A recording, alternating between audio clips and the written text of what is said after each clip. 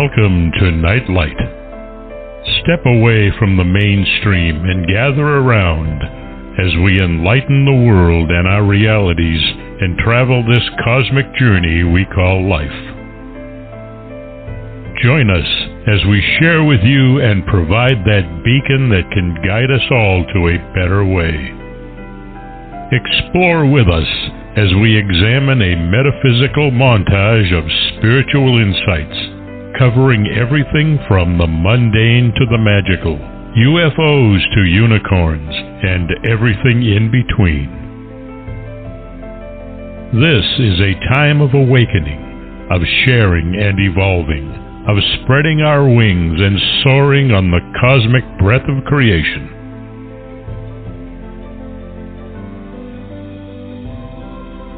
Come and join with other light-minded spirits as we weave our lights together to seek understanding, enlightenment, and, with a little luck, some wisdom. This is Nightlight, a reminder that you are never alone.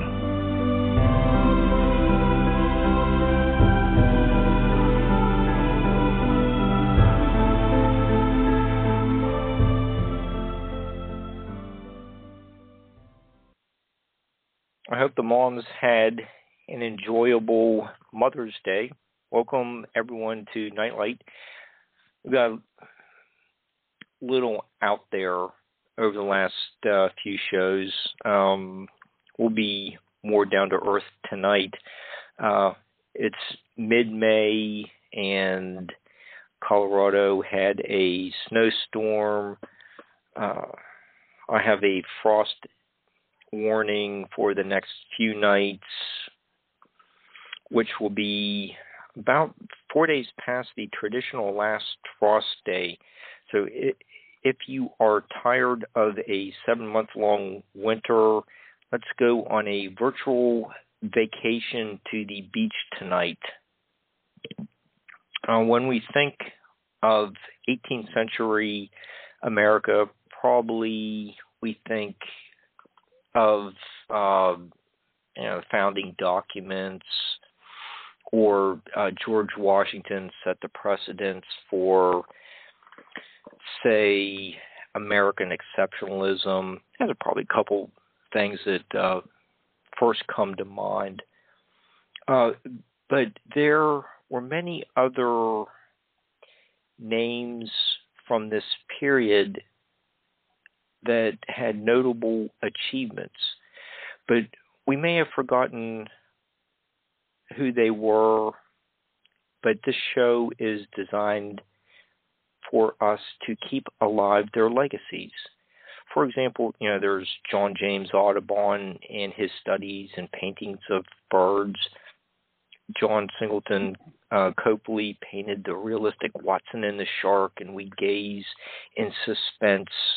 Did the sailors pull Watson to safety, or did the shark get to Watson first? What's the story that happened after Watson did this painting? Charles Willson Peale had his first American museum in the upper floor of Independence Hall, and he painted an excavation of a mastodon in New York, and there's the famous painting of him lifting a curtain to give the viewers a glimpse of his museum. And his sons were also celebrated artists, and they had a museum in Baltimore. George Catlin and other artists did portraits of native chiefs. There's just a lot of people who used artwork to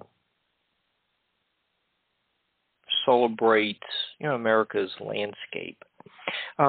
One name we may not remember as well is William Bartram, but he left just as an important legacy as the others I just mentioned. He traveled through the Southeast and Gulf Coast colonies, and was one of the first to document the plants, wildlife, and customs of the Cherokee, Yuchi, Seminole, and of course I have to mention the Creek, since Vera made me an honorary member. To give us our history lesson tonight, we have Brad Sanders. He is the author of the fabulous Guide to William Bartram's Travels. He's also a small independent publisher. You can learn more about him at fevertreepress.com, and he's also a retired history teacher. Hi, Brad. How are you? Hi, I'm doing fine. But I was not a history teacher. I taught graphic arts. Oh, I'm sorry, graphic art. Make that correction.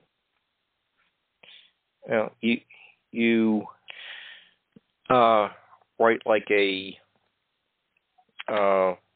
college history professor. Oh, you have well, that may be good and that may not be good. Well, I was intending it to be a compliment. Yeah. Well, thank you very much. Love. No, yeah, I'm sure it was. And I came across your book probably about 10 years ago. Took kids to this like 2-day, 1-night field trip to Baltimore and Philadelphia, and I think our last stop before making our way home was to Bartram's Gardens, and had just fantastic experience there. And so I picked up your book, and I recommended you for one show several years ago, and at least when I approached you about returning to my show, you were interested. So at least you didn't say no. So I got you here. So I think we're gonna have a really good talk tonight. And I've just since I've had your book for about 10 years, I think it's an amazing work, and I think we'll just get started on it tonight. And you are welcome to come back and help us to recreate this fascinating period of that transitional time from the colonies to states. But we're familiar with Lewis and Clark's explorations up the Mississippi River to the Pacific Northwest, and being saved by Sacagawea and sending the souvenirs to Thomas Jefferson, and many of them are still hanging in Monticello or on display there. But William Bartram was doing his trips to South Carolina, Georgia, Florida, about 30 to 40 years prior to Lewis and Clark's exploration of the high plains. So what sent William Bartram on his travels? Well, William Bartram, up until he was born in the 1730s, and his whole life he was overshadowed by his father, John Bartram, who at the time was a more famous person because he was a collector and a botanist who was known in Europe. John Bartram intended William to go into the mercantile business, and William Bartram, to his credit, tried to do that for a number of years, but it was the one thing that he was probably completely unsuited for. His personality didn't lend itself to that kind of work. And he wanted to do something that was completely unreasonable, which was he wanted to be an artist and study plants. But you can't make a living at that, although John Bartram's agent in England, Peter Collinson, would sell William Bartram's drawings that when they would send them over there. But at a point in the in 1765, John and William Bartram came to the South because John Bartram was botanist to the king in North America. He went to East Florida to make a report on the land, and so that England could know what they had, because it had been Spanish territory, and then in the early 1760s became a British possession. And William Bartram fell in love with Florida, and he wanted to stay and become a planter. So he got some land and tried to become an indigo planter, and he failed miserably and almost died and had to sell out. And it was kind of, after that, he, I guess, a midlife crisis. And he wanted to go back to the South, and was hired by or funded by Dr. John Fothergill of in England to travel in the southern colonies where other people had not been looking for plants, to search for plants to send back to Dr. Fothergill, because at the time, wealthy, educated people in Europe loved to collect plants, and if they could get a plant that somebody else didn't have, then they could share it with them in kind of it was kind of a good-natured one-upsmanship, and you could get attention and importance by having a plant that other people wanted. So William came south in 1773, and John Fothergill paid him £40 a year to travel and look for plants. That's how William got back to the South. But anybody who reads Bartram's travels knows that he didn't stick to his assignment of looking for plants, or he didn't stick to it completely. He looked at the animals, and he wanted to travel, and he lived among the Indians, and he learned about the Indians. And so that's how he got to the South, and that's how he was able to travel and just collect plants, was because he was funded to do that. Okay. So, early in your book, you do mention that botany at that time was almost kind of like synonymous with like a pharmaceutical industry, but it's you make it very clear that William his intention was to help humanity. Yes. Some of the earlier explorers, like Mark Catesby, part of his publication was, and some of his work and exploration was funded by a pharmacist, because that's where you got drugs and at that time medicines. And William Bartram was learning from his father. He was interested in plants for their beauty and their interest to humanity, because that fit in with his Quaker beliefs that things that would help people were important. But at the same time, his Quaker sensibility made him open to the beauty of nature, because he saw this as the handiwork of God. And it was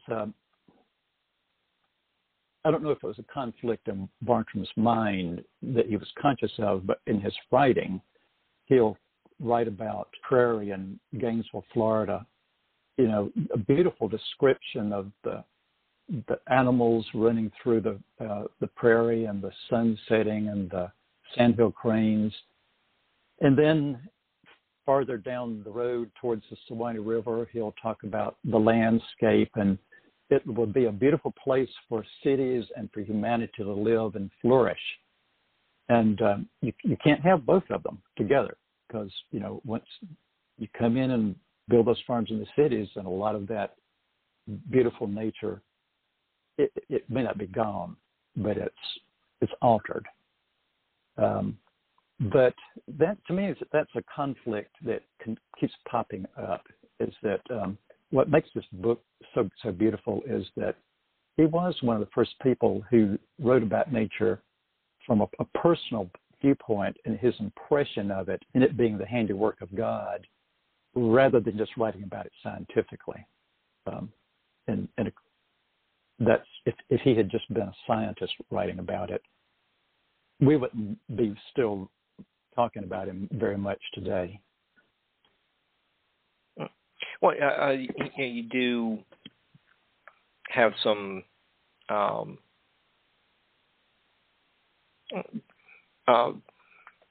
great passages that you highlight from his Bartram's travels and put them in your text to highlight what you're discussing.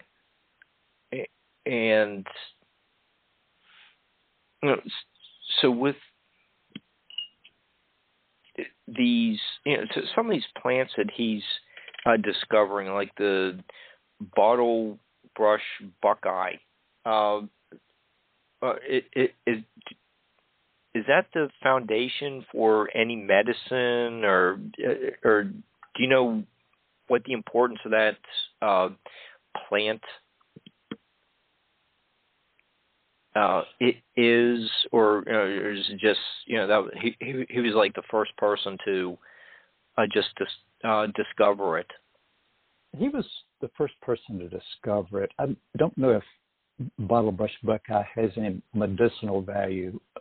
A lot of plants at one time did have medicinal value, but now they don't because medicines are synthesized. But bottle brush buckeye is endemic to from the Chattahoochee River west of Georgia through central Alabama, and he saw it and wrote about it, and he did a drawing of it, but somebody else got to get credit for naming it because Bartram's descriptions of his plants were not complete enough for science to give him credit for naming them.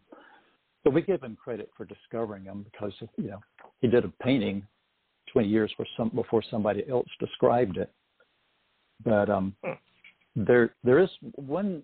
He and his father did discover one plant. It's called the fever tree, Pinckneyia pubens, and it does have medicinal value because it has quinine in it. And it's related to the cinchona. I think it's the cinchona tree of South America where natural quinine is derived. And in the colonial times, in the early 1800s, settlers in South Georgia, North Florida, would make a tea of it to help relieve fever. And I don't know if interesting quinine was used originally to help with malaria. And I don't know if the Pinckneyia of Georgia has any value with malaria, but it was used to relieve fever. So there's that one. And he discovered golden St. John's wort on the Flint River in West Georgia. And I think St. John's wort does have some medicinal values, but I can't really say. Interesting. Okay. So he, Bartram's documenting these plants. He also becomes one of the first white people colonists to write about the giant oysters. I thought that was pretty interesting. Yeah, like fossils, because we know from was it the Big Bone Salt Lick in Kentucky that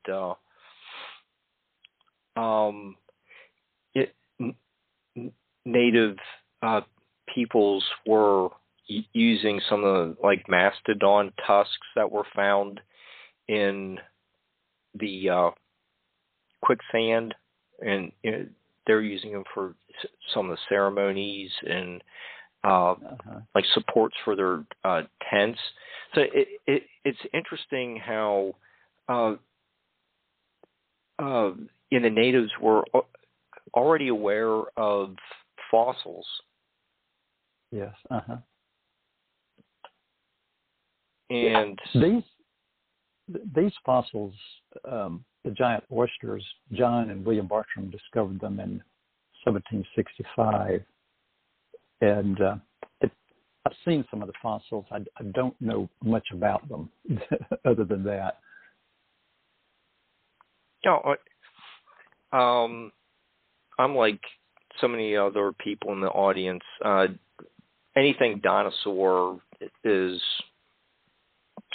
super cool. So it's just, I read that and I was like, oh wow, that's really interesting. But aside from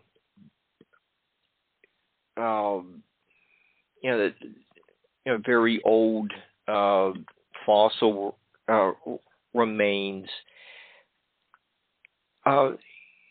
you draw our attention to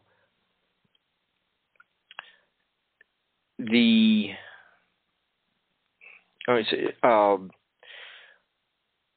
waterways along the coast that would later be developed into the intercoastal waterway that runs throughout most of the South. I think that's pretty.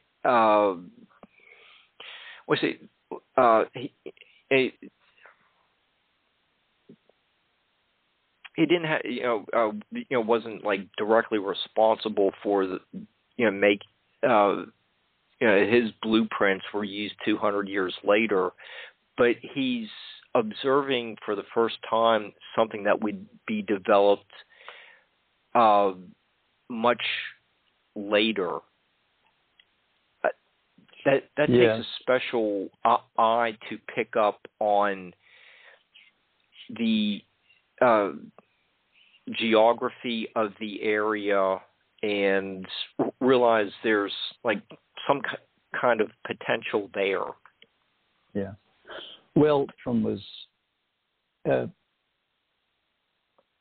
he was one of the first people to observe and write about it, but he observed it because the coastal boats that he was on going from Charleston to Savannah to Darien, from St. Augustine up, he noticed that the boats stayed between the islands and the coast. They didn't go out to sea. So he wrote about traveling from Darien to Sunbury, and they never went out to sea. And then he expounded upon that. And George Washington was the first person to propose the intercoastal waterway, or the first person that we know of who actually wrote about it, that the government should propose that. But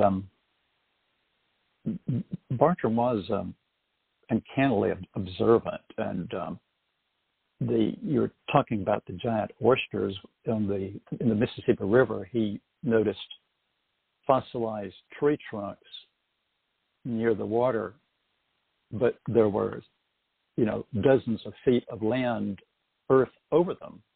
So he says, well, how is it that here are trees, but then earth is on top of them now?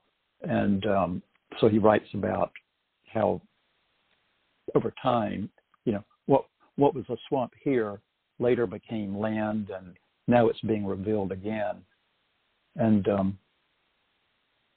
that worked in some of the early geologists who came to North America. I'm trying to remember the British geologist, his name escapes me, who wrote one of the first books of geology.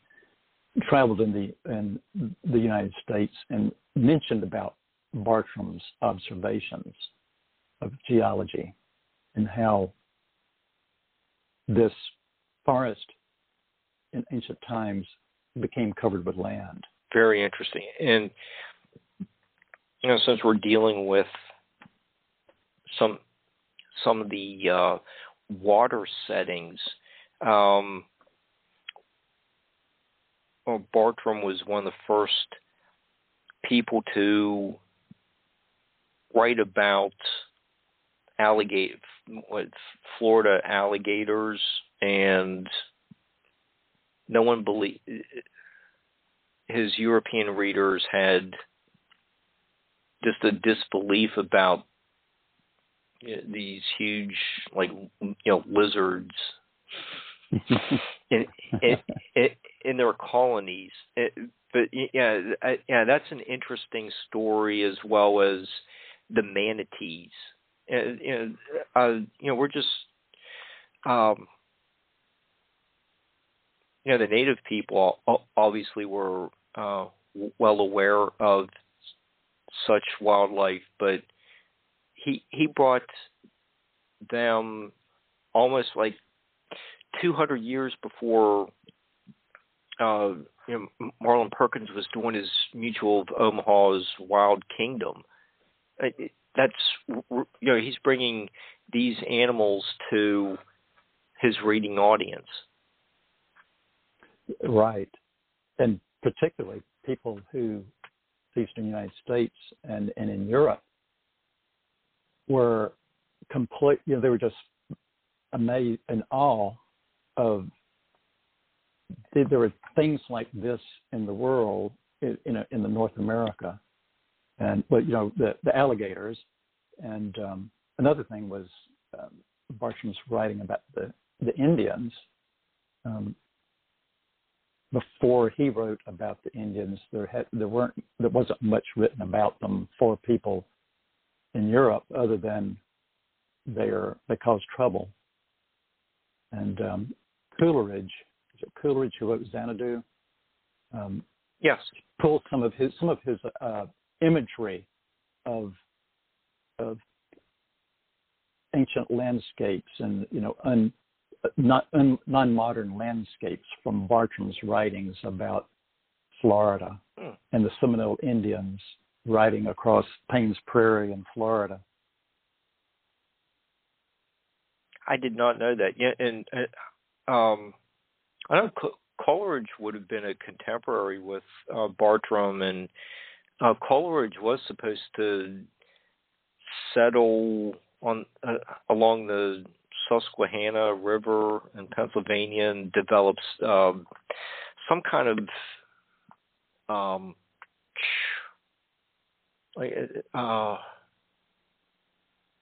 Unitarian type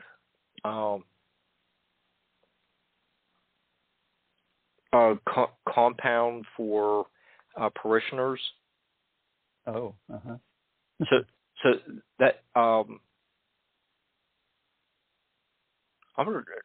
never heard that until you just mentioned it. I'm just wondering how that may actually put things into perspective. Yeah. Well, the Europeans, Bartram was published, his book was available in Europe just a year after it was first published in Philadelphia. And within a few years, it was in German, Italian, French, Spanish, and English, of course. And so people in Europe who were educated knew about Bartram. It was more for a while in Europe, in the late 17 and early 1800s than it was in North America. Some people think that part of that, the prophet has no honor at his own home. Part of it may have been people's resentment of his appreciation of the American Indians and treating them like they were decent human beings. But a lot of it was people in Europe there were armchair travelers, here was a book that had stuff in it that they had never seen, had read before, and could only imagine what it was like. And they loved it. And throughout your book, you have numerous encounters of Bartram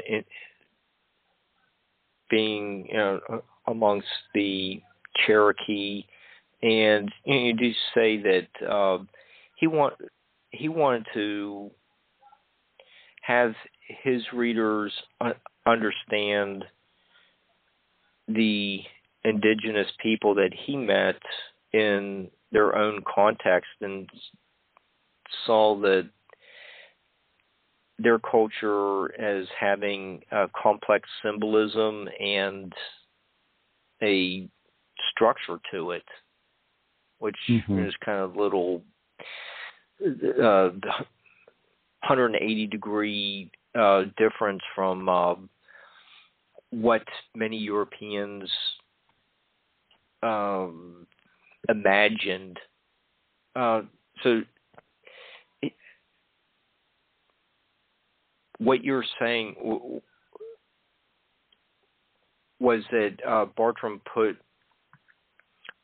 created realistic portrayals of people that let him live with them. Yes. The thing about William Bartram and the Indians is that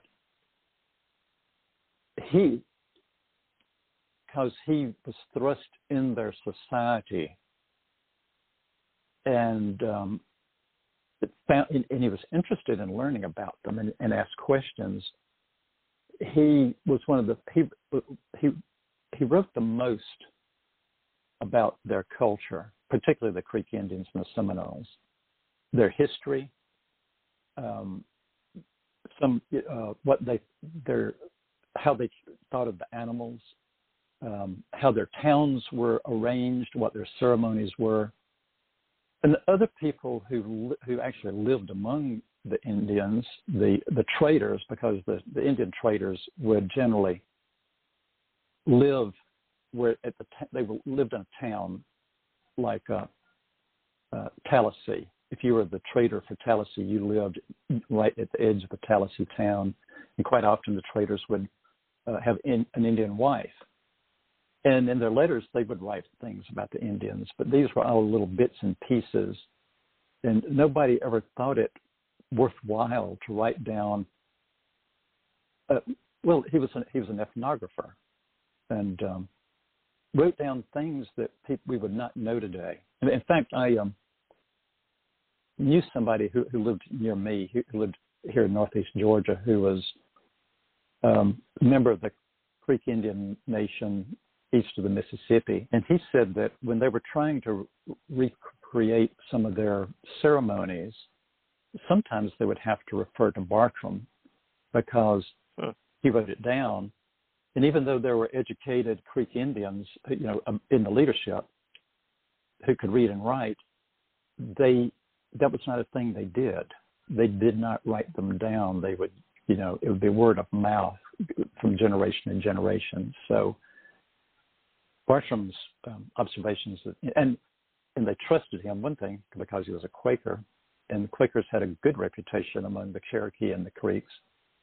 But when they got to know him, there was something about William Bartram that made people like him, and wish I could have met the guy.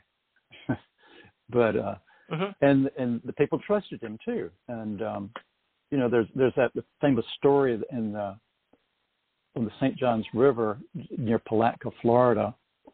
The Indians had a little village near the trading store so that they would have a place to stay for a few days when they were in trading. And there was an uproar one day, and there was a rattlesnake in the campground.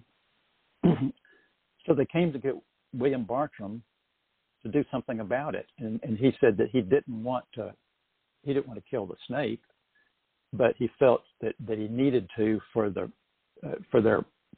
peace of mind, and so he threw a rock at it or a stick, and it killed the snake. And then the Indians wanted to.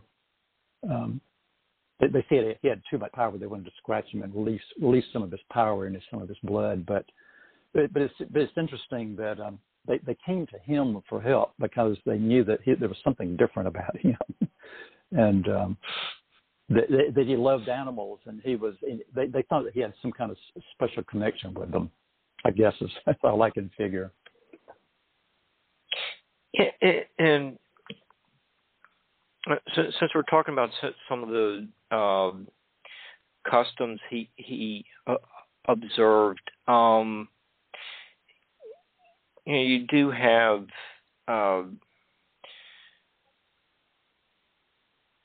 thorough overviews of the regional history, like the Creek Wars, which were a little after Bartram had returned into the Philadelphia area, but we may not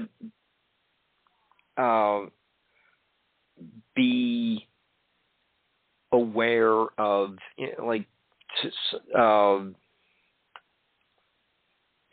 some like the building of the Federal Road and how that impacted the native peoples and led to the first of two Creek Wars. But that little bit of information that kind of is leading us towards the more well-known Trail of Tears that we read about in high school history classes. So you are in your book. You are providing us with a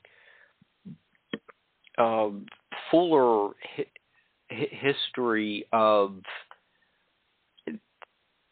the starts and stops and all these struggles going on, changing alliances with the Spanish no longer in Florida and English moving in. Some of the cultural practices had gone from like a hunting-gathering culture to a more agricultural society. So you Brad, you are giving us a comprehensive view of the 1760s to approaching 1820, and like a 60-year time period that probably a lot of people don't know a whole lot about. Mm-hmm. But you make it relevant to us today. Well, my approach was, as I was reading Bartram's travels, I got fascinated by going to the places that he was talking about. And so, my book grew out of that as a guide for other people to follow in Bartram's footsteps. And but when you're doing that, you can point out some places that Bartram was and where he was and where he talked about events and things. But what else is there? And if you go to Savannah, Georgia, there's a lot of history. There's a lot to do there. But what if you're in Butler County, Georgia, which is midwestern part of the state, and William Bartram went right through that county. So if you're traveling along following William Bartram and you get there, you need to know something about what happened there, why Bartram was going through there, and where are some places where you can go and see maybe something of what Bartram saw. And and part of that is the history of the area, because it would go from Indian occupation to white American occupation. And so I pretty much decided to continue the history through the end of Bartram's life. And he lived to be I can't remember exactly which year he died, but he was a very old man, almost 90 years old. I believe he died in sometime in the middle or the late 1820s. It's sad to say I can't remember when William Bartram died as much as I read about him, but there's a lot of facts to remember.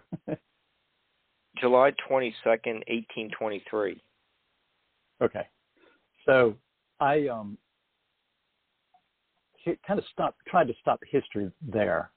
And when you're in Alabama, in the central part of Alabama, he traveled through that area, but there was not a lot there at the time because the Creeks lived around in the Montgomery area. And then there was Mobile, and there were a few little villages down there. So in that whole area, there weren't any settlements. So what can you talk about if you're traveling that road? And what I try to do is have people follow what became the old Federal Road, because it was laid down upon the trading path that Bartram followed. And a lot of history happened along there, but a lot of it happened after Bartram left. But the first Creek War was 1814, 15 in that area during Bartram's lifetime, and he would have read about it in the papers. And certainly some of the young people that he met would be involved in that war. Yeah, and Brad, since you were just mentioning, driving through Butler County, Georgia, the Federal Road,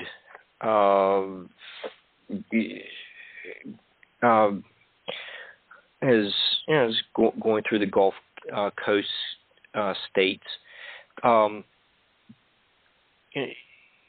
You are working with a group, the National William Bartram Heritage Corridor.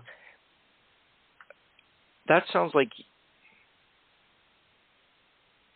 you and your group have a really neat idea going on to preserve history. Can you tell us a little bit about what your group has as an objective? Yes, but what a correct mistake I just made. It was not Butler County, Butler, Georgia, which is in Taylor County. Oh. So okay. I get them backwards sometimes. That's all right. I'm a member of the Bartram Trail Conference, and rather than Bartram Trail Society, it's called Conference because it was organized in 1976 by the governors of 7 southern states to a committee to meet in conference several times a year and study the William Bartram's travels in the South to see if it was feasible for it to become a national recreational trail. The National Trails Act had been passed in the late 60s, and when all of the paperwork was being done and there were possible national trails, a Bartram Trail was one of them.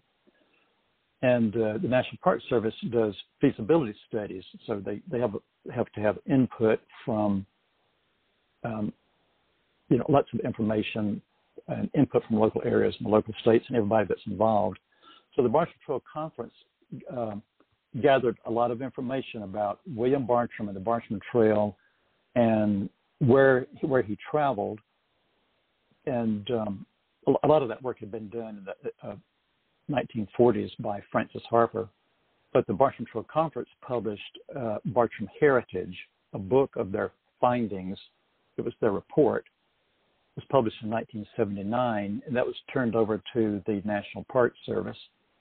And the National Park Service published the Bartram Trail feasibility study, concluded that it did not lend itself to being a national recreational trail because you couldn't walk it from one end to the other like you can the Appalachian Trail, or boat it from one end to the other almost like the Lewis and Clark Trail. And it would not lend itself to being a national historic trail because it's disjointed. But they did say Bartram's legacy is worth commemorating, and that we should continue putting together the trails, gardens, historic sites, interpretive centers, interpretive information and museums, and that they would provide $300,000 to continue this effort. But it never happened. And within a few years after that, in the mid-1980s, the National Park Service started organizing our Congress through the National Park Service, created heritage corridors. And when you read the description of a heritage corridor, it is exactly what the National Park Service said that they wanted to happen with the Bartram Trail, which never happened. But now we've got 45 national heritage corridors. And for example, one of the most recent ones is the Gully Geechee Heritage Corridor, which is the coast of Florida, Georgia, up to Charleston, and inland a little ways. And so 45 heritage corridors, and none of them have to do with William Bartram.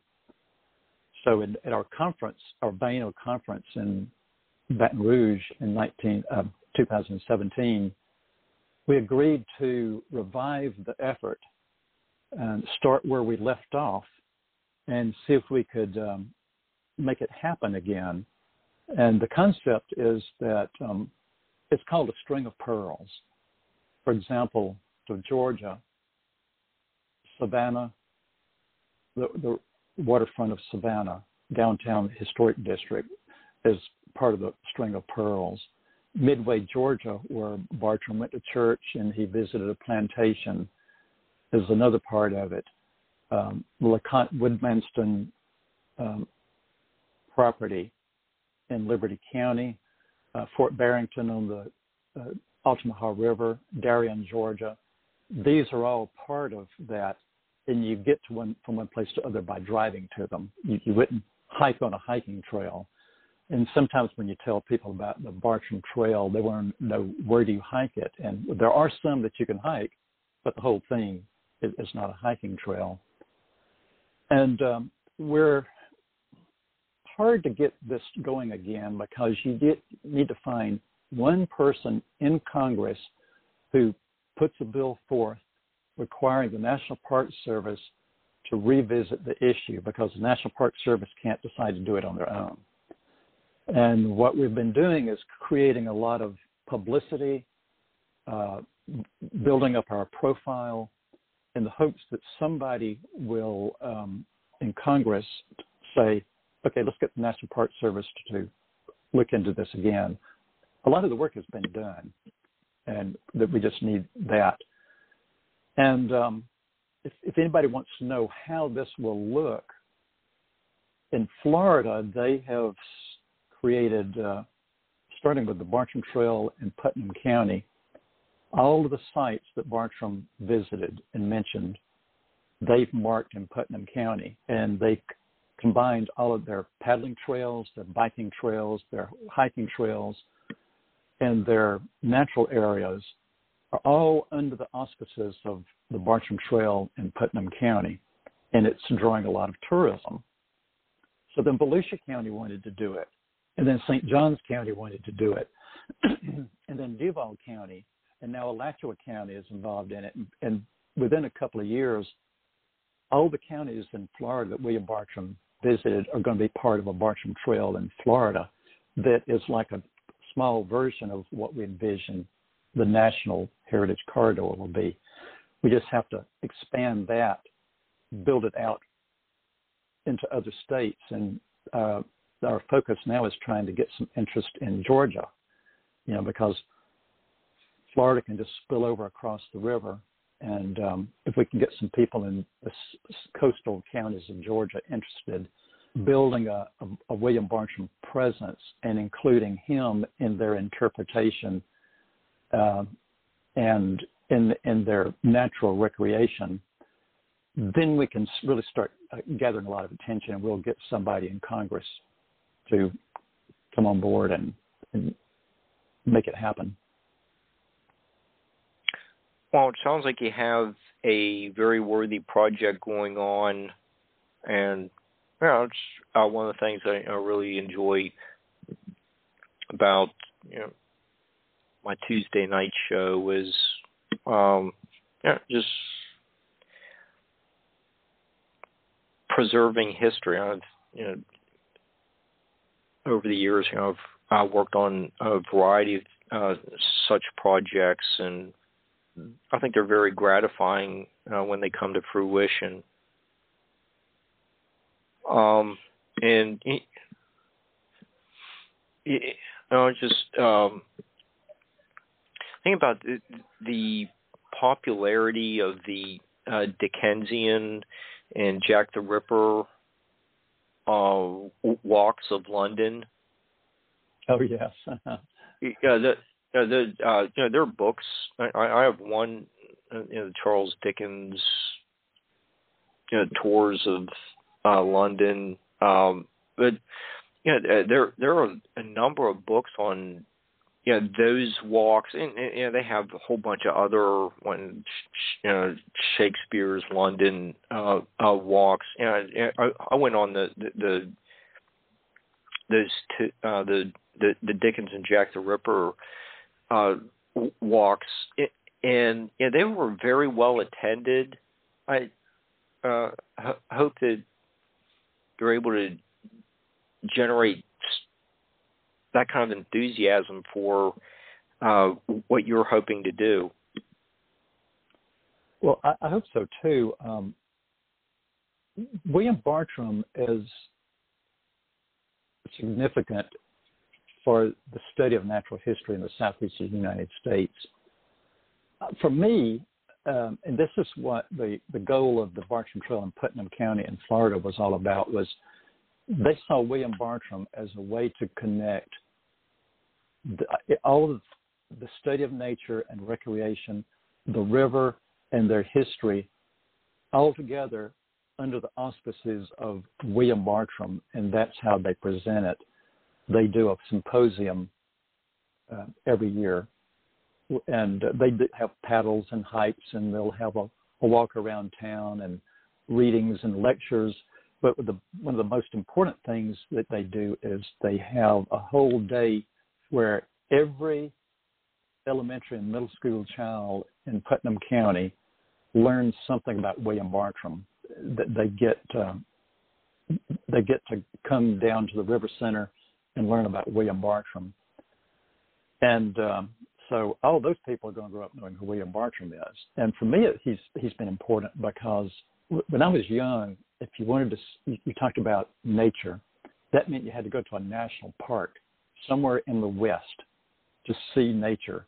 You didn't imagine that it was in your own backyard and that there were significant plants and animals and beauty within walking distance of where you grew up.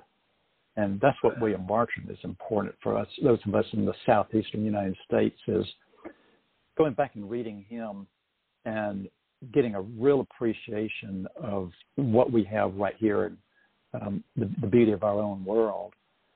He's like he's the mentor or the guardian angel for nature in the southeast, and helps us interpret it and appreciate it. Well, do note in your book that by the time he returned to Philadelphia and eventually went into retirement, he is having all these big names from history visiting him, and as well as the corresponding with him. The Fothergill in England. He had all these international connections as well. He was lionized by many of the American literati in the scientific community. Someone of that stature really shouldn't have his legacy just forgotten. He really did have unbelievable achievements when there wasn't a very sporadic, inconvenient modes of transportation in undeveloped parts of the country, and he lived to tell about it. Yes, although according to him, he almost didn't live to tell about it. But the beginning you were talking about Lewis and Clark. There's not a person in this country who went through public school education and not know who Lewis and Clark is.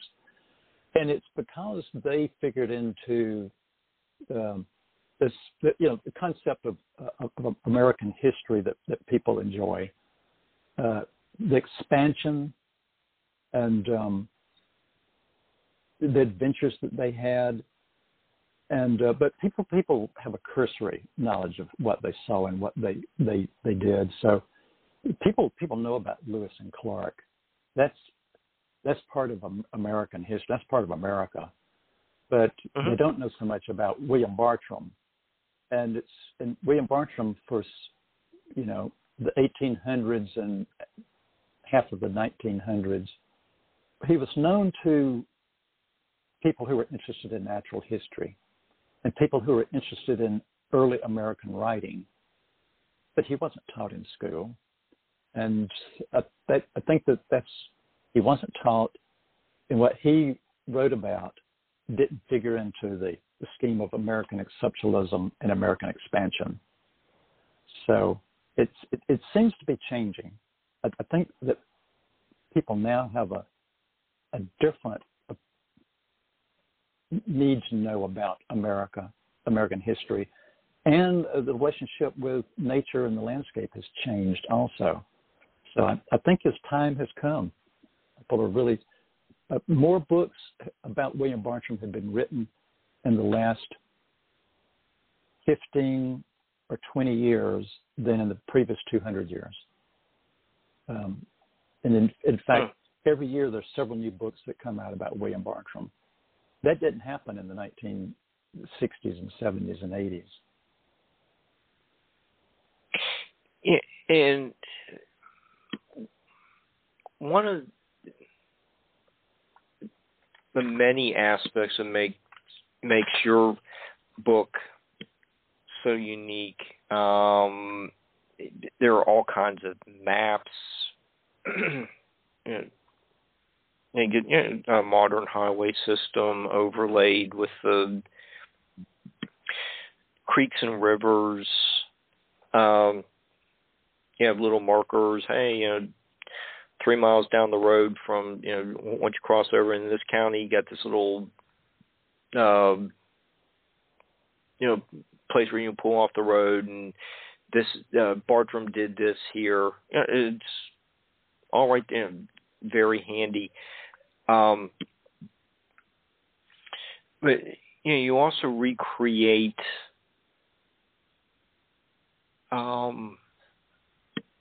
what's the word, like the gentility, is that the right word? Where someone of his scientific reputation was invited to stay with, like the governor or the mayor of Savannah, something like that. It's a very important person in town. Opens the like governor's mansion to Bartram. You also create or recreate that at such and such a church. Bartram heard reverends so and so, and that was like a big deal. Some of these ministers were celebrities at that time. Right. And William Bartram having been in the South in 1765 with his father John being appointed King's Botanist in North America, of course, had an introduction to all of the people in government and had to meet with them. And it made it, when William Bartram came back, he still had some of those connections, but he, through Fothergill and Peter Collinson, and through his father, he was able, every important person in Charleston saw and talked with William Bartram. And there were so few people in East Florida that he met and knew everybody in the government. And and he would mention people who since have become important figures in history of Georgia and Florida, and names that we read when we're getting down into the documents. And it is kind of fascinating how he'll just mention someone, and then in your other readings you run across that person's name again. But every important person in Georgia and South Carolina knew William Bartram personally, met him and talked to him. It's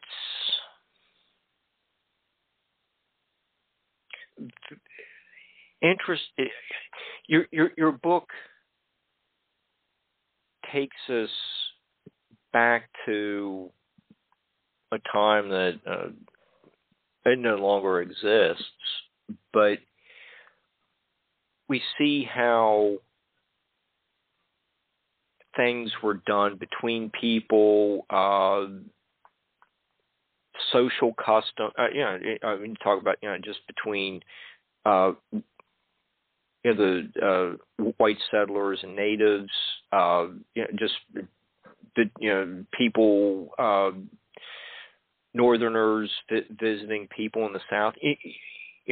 We see as a study of manners, and I believe you only mentioned once that Bartram was denied staying in someone's house. But there's most people were very welcoming to travelers, as well as specifically to Bartram. It's nice to have the celebrities knock on your door and ask if they could stay there. Mm-hmm. But it is one of the neat things about your book is you do a great job of recreating where these places are located. Many, just say Savannah. Many of the buildings are still standing. and Right. some of the governor's mansions are still there. But you document where all these events happened, and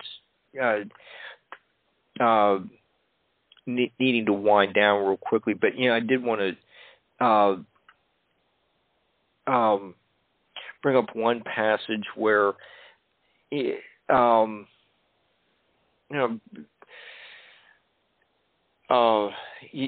do write on page 191. This indicates that Bartram was traveling on the west side of the river at Otto. Probably Bartram crossed the east to the west side of the Little Tennessee River near the graves of the fallen Cherokee warriors, just a mile or so north of the state line. This site is commemorated with a historical marker. So, do you find that when you driving this section of where feel pretty certain that Bartram was visiting, and then you kind of juxtapose his text with what you're seeing, or do you think that your book may be pinpointed a little bit more accurately where some of his journals might be a little fuzzy? Well, there's some places where my opinion differs from what Francis Harper's opinion was in the 1940s and what the Bartram Trail Conference Heritage Report thinks, because I've revisited the sites and read, and I keep looking for old maps. And unfortunately, in 1773, there are no maps that the maps for that time were good, but they're not that good. It's like the road goes from here to there, but it doesn't show you where it crosses the creek, and there's just not that much detail. And I think one of my faults, one of the problems with what I'm doing is I sometimes get bogged down in trying to figure out Tennessee River in Macon County, North Carolina. Where would the trail have gone? Where did Bartram cross over to this side? Where did he cross over to the other side? And at some point, you just have to give up and say, he probably did this. He may have done that. We don't know. And there are a couple of cases where I'll give two routes, and then the new maps, they'll have a question mark on each one and say, he could have gone this way, he could have gone that way. He's vague enough in some situations that it makes for work, but that's what makes it fun. If you have to work for it. If you didn't have to work for it, it wouldn't be any fun. So that's why I enjoy it. No, it is interesting, and I noticed that in a couple places where it's like, we kind of think maybe he was here, but this one treaty kind of moved the Cherokee out of the area, so we kind of aren't sure, but I think he was going between this town and this town, and it's now like Route 41 or something like that. It is interesting, but you are using the old maps, what we do know, without Bartram having a GPS in the 1770s. It is interesting. You do put forth really nice effort to pinpoint things a little bit more specifically than Bartram wrote about. But like you said, he didn't have access to the road signs and mile markers and that we have today. But that's one of the neat things about reading your book and recreating. It's like the Canterbury Tales. You just kind of you get the people on the road going east, and like Chaucer mentions like this inn or something like that. We knew that was a real place, but we aren't sure exactly where one of the characters told the story. But you're doing or just kind of like dealing with the same thing. Same thing. And he's going this direction, probably down this street, or down this road, but we don't know exactly where. So, your whole book, Guide to William Bartram's Travels, is really well done. And you have all the maps and the important buildings in the town where he may have stayed, and I think it's really a terrific book. And I just wanted to bring it to the attention of our listeners. And the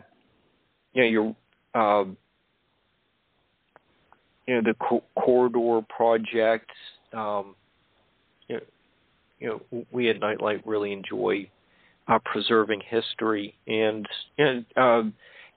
Brad, I know we're running a few minutes late, but I'll give you a few minutes if you want to wrap up anything, and you can get back to what you were doing on the work you were doing on a Tuesday evening. Well, my book is out of print right now, and I'm working on updating it, which is taking as long as doing the update as the original writing did, probably because I'm a lot more thorough and know a lot more now than I did in the 1990s. But the Bartram Trail Conference has a website, bartramtrail.org, and it's got a lot of information about, we've got maps.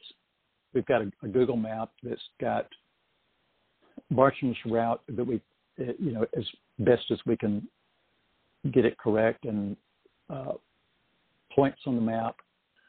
It's got information about his travels through different states, and the Bartram Trail Conference Heritage Report that was published in 1979 is available on our website as a PDF, so people can see what the work that was done that got all this started. And we try to keep the website updated as best we can, but with all volunteer people, it's kind of hard to do. But that's a good place to get started. And the reason why I did my book was I kept wanting to go to the places that William Bartram wrote about. I wanted to see what he saw, the town and the nature. And that's what I was trying to do, is give people a resource where they could go to some place they'd never been before and learn something about that place, its history and its natural history. And William Bartram is their guide. And that's why I did what I did, and that's why the maps were important. And but you can get a pretty good map on our website. So I encourage everybody to check that out, bartramtrail.org. Now, I think that's all I can think of at the moment. Listen, do you have any more questions? Oh, no. I'll just be glad to have you come back at some point. I think we covered everything. I know you have a little bit more to do tonight. I just don't want to keep away from that. But Brad, I just wanted to thank you for your passion in preserving history. Barbara and I are all in favor of that subject, and we're glad to have so many people from different backgrounds talking about the different projects that they're working on. We've done that for years, and just nice to have you bring a new topic that to add to our roster of historic preservation. Oh, I enjoy it. Thank you very much. Oh, okay.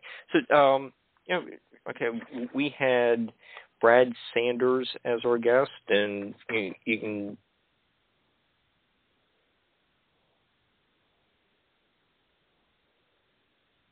can get a copy.